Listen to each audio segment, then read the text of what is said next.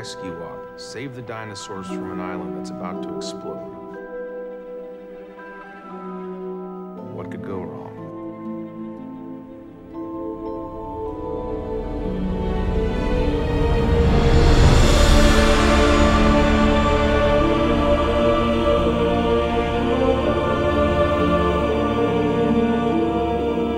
Hello, welcome to Fallen Kingdom, a return to Jurassic World 1 minute at a time. I'm Brad.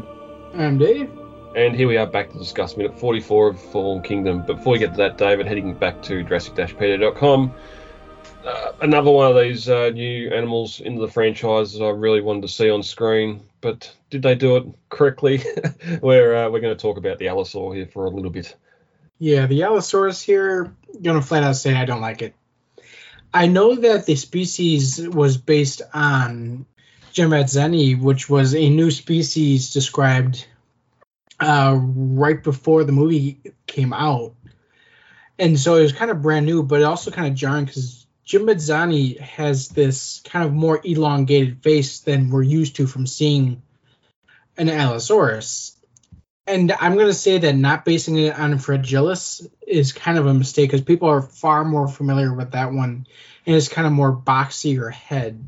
Mm-hmm. I think the difference being that, like, the skull shape for the Fallen Kingdom Allosaurus is pretty good for Gemmadzeni, but Fragilis would be closer to the Kenner toy that we're kind of more used to.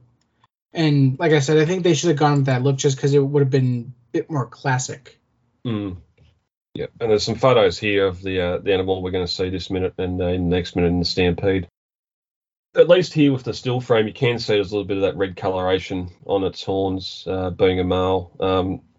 But it just the skin looks so lacking detail. I'm glad it's sort of also brought up. Has to do with the motion blur too. Yeah, and maybe it's because of the volcano exploding has blotted out the sun and it's darker, but it just it seems to lack any vibrant color. Yeah. But we'll get to that when we get to it in the minute ahead.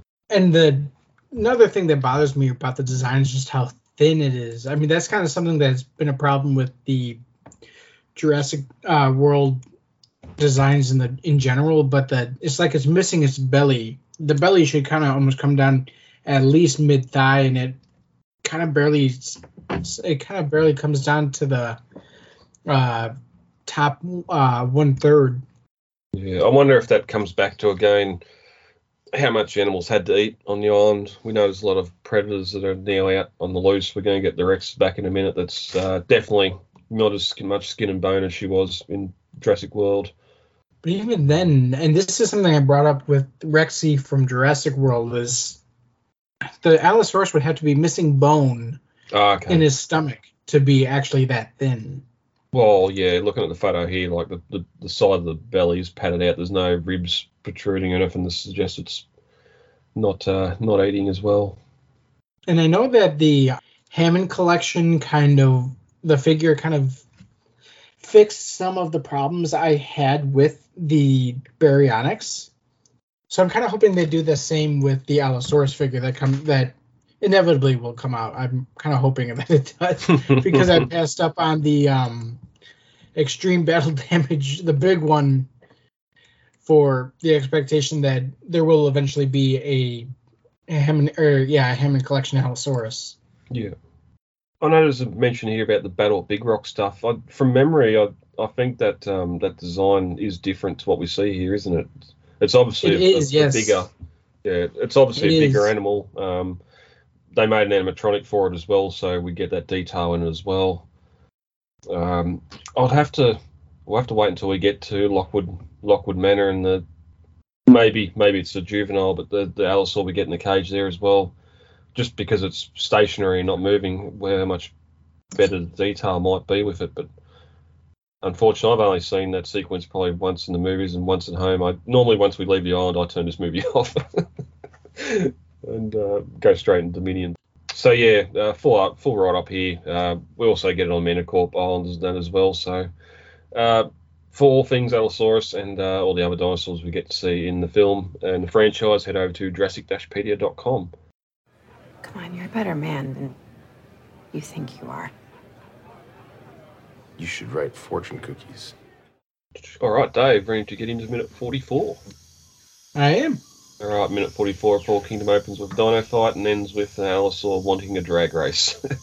As we end minute 43, we're getting our first carnivore v herbivore fight in a long time. As the two continue to fight, the gyrosphere is knocked forward again, dislodging its open door, and with a hiss it closes. Owen bangs on the door, apparently full of fear because he can't get in with them, but or is it because he knows they can't get out. At this point, as the Carno gets to its feet, after another blow from the Sinoceratops, the big herbivore turns and runs down the valley away from the predator. So it gets to live for a few more minutes anyway, as it gets away from the Carnotaurus. I will say that I actually find it more believable that the Sinoceratops would stop and try to take down the Carnotaurus while it's in this kind of state. Herbivores are known to be kind of hyper aggressive when it comes to the animals, carnivores being around. Like, horses are known to get very skittish and aggressive when they see a dog, for instance. Mm-hmm. And I know that water buffalo, like, they will go out of their way to kill baby lions before they allow it to become a bigger lion and thus a threat to them. Yeah.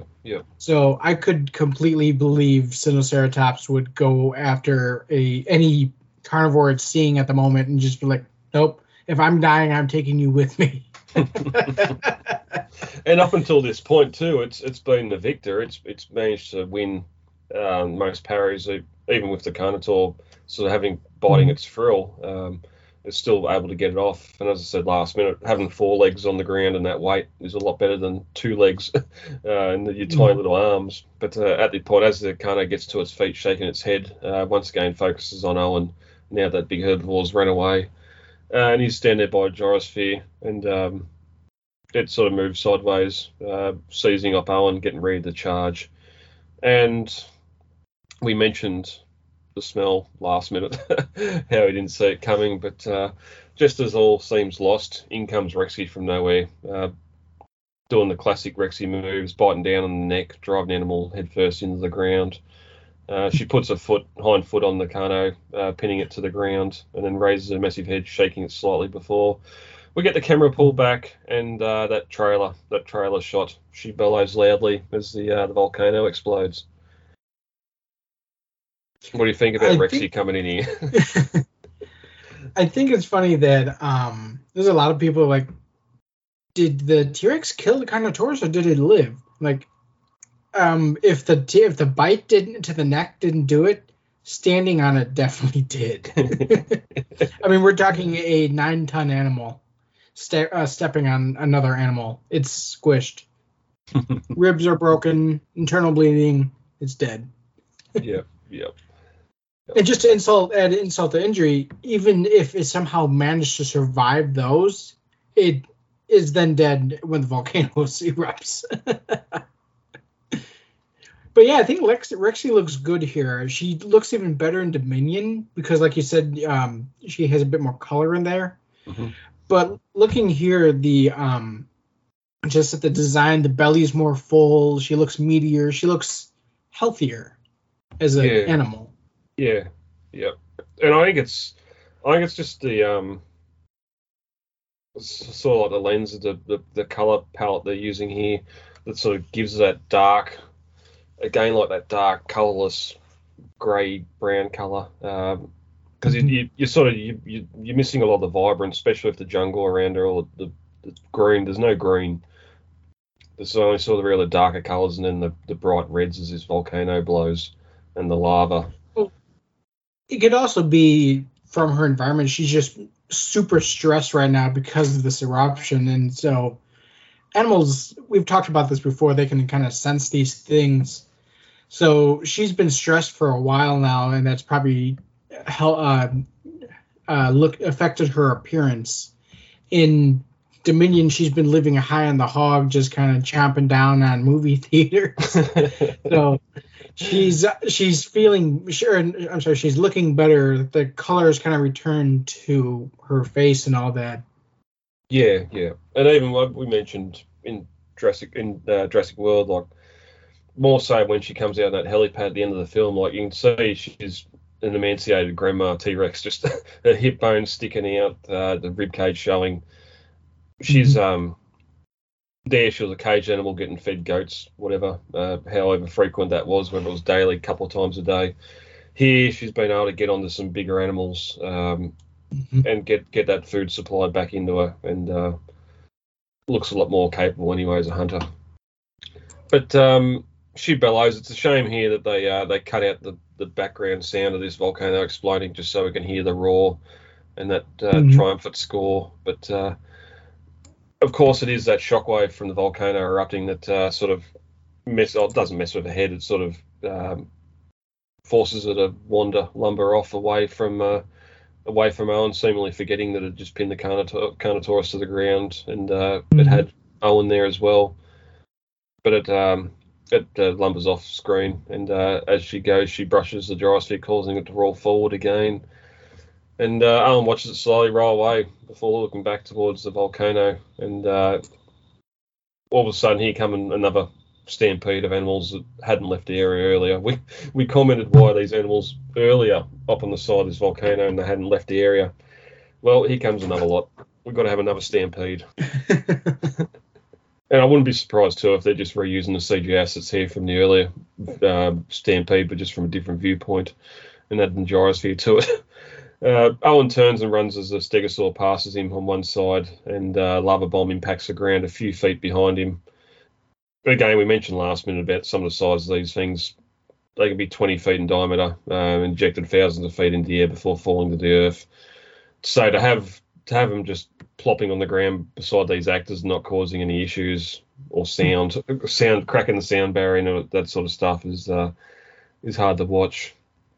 But as Owen runs down the valley after the gyrosphere, we can see the pyroclastic cloud rushing down the face of the volcano. And we're going to see more of that next minute, and I'm sure we're going to talk about Dante's Peak again. Well, air quotes pyroclastic, because they've kind of tried to claim it that it's a rubble cloud from the face of the volcano collapsing. So that cloud would have rubble in it. I suppose no, the dust and particulates, I suppose. Yeah. Yeah. All right. All right. We'll have a look at that next minute. But as this one comes to an end, we get many dinosaurs running down Gyrosphere Valley for their lives, including another new animal, the Allosaurus we've talked about before. Unfortunately, as we've said, we've talked a bit about the duller colour here. It's about to be hit on the head by a lava bomb next minute. If it wasn't so tragic, it would be kind of comedic. Yeah. Like, I mean, it hurts, but at the same time, like, I mean, they could have done that in a very, very comedic way, and it had to be done just right so it didn't come across. So, Well, I'm surprised they didn't double down and show at least one other animal, maybe a trike or a patasaur or something getting hit and going down as well.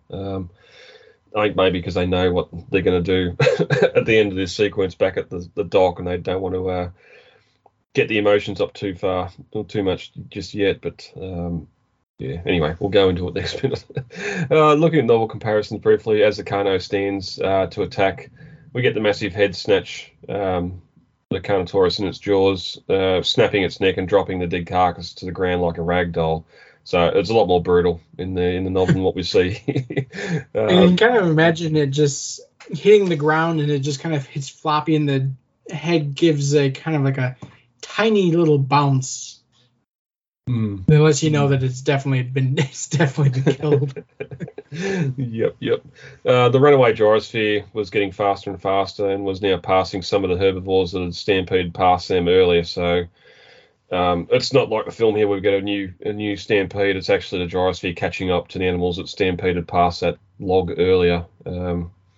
which makes a little bit more sense in one form. But again, in the novel, we don't have a whole valley to go down. It's only a few hundred feet. Where here it seems to be miles from where they are to the water's edge.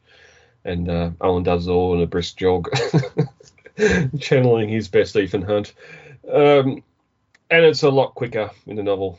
Claire looks back to see Owen disappear in the ash, and then they straight over the cliff. So this whole scene's condensed a lot more in the novel, which I think works just as well.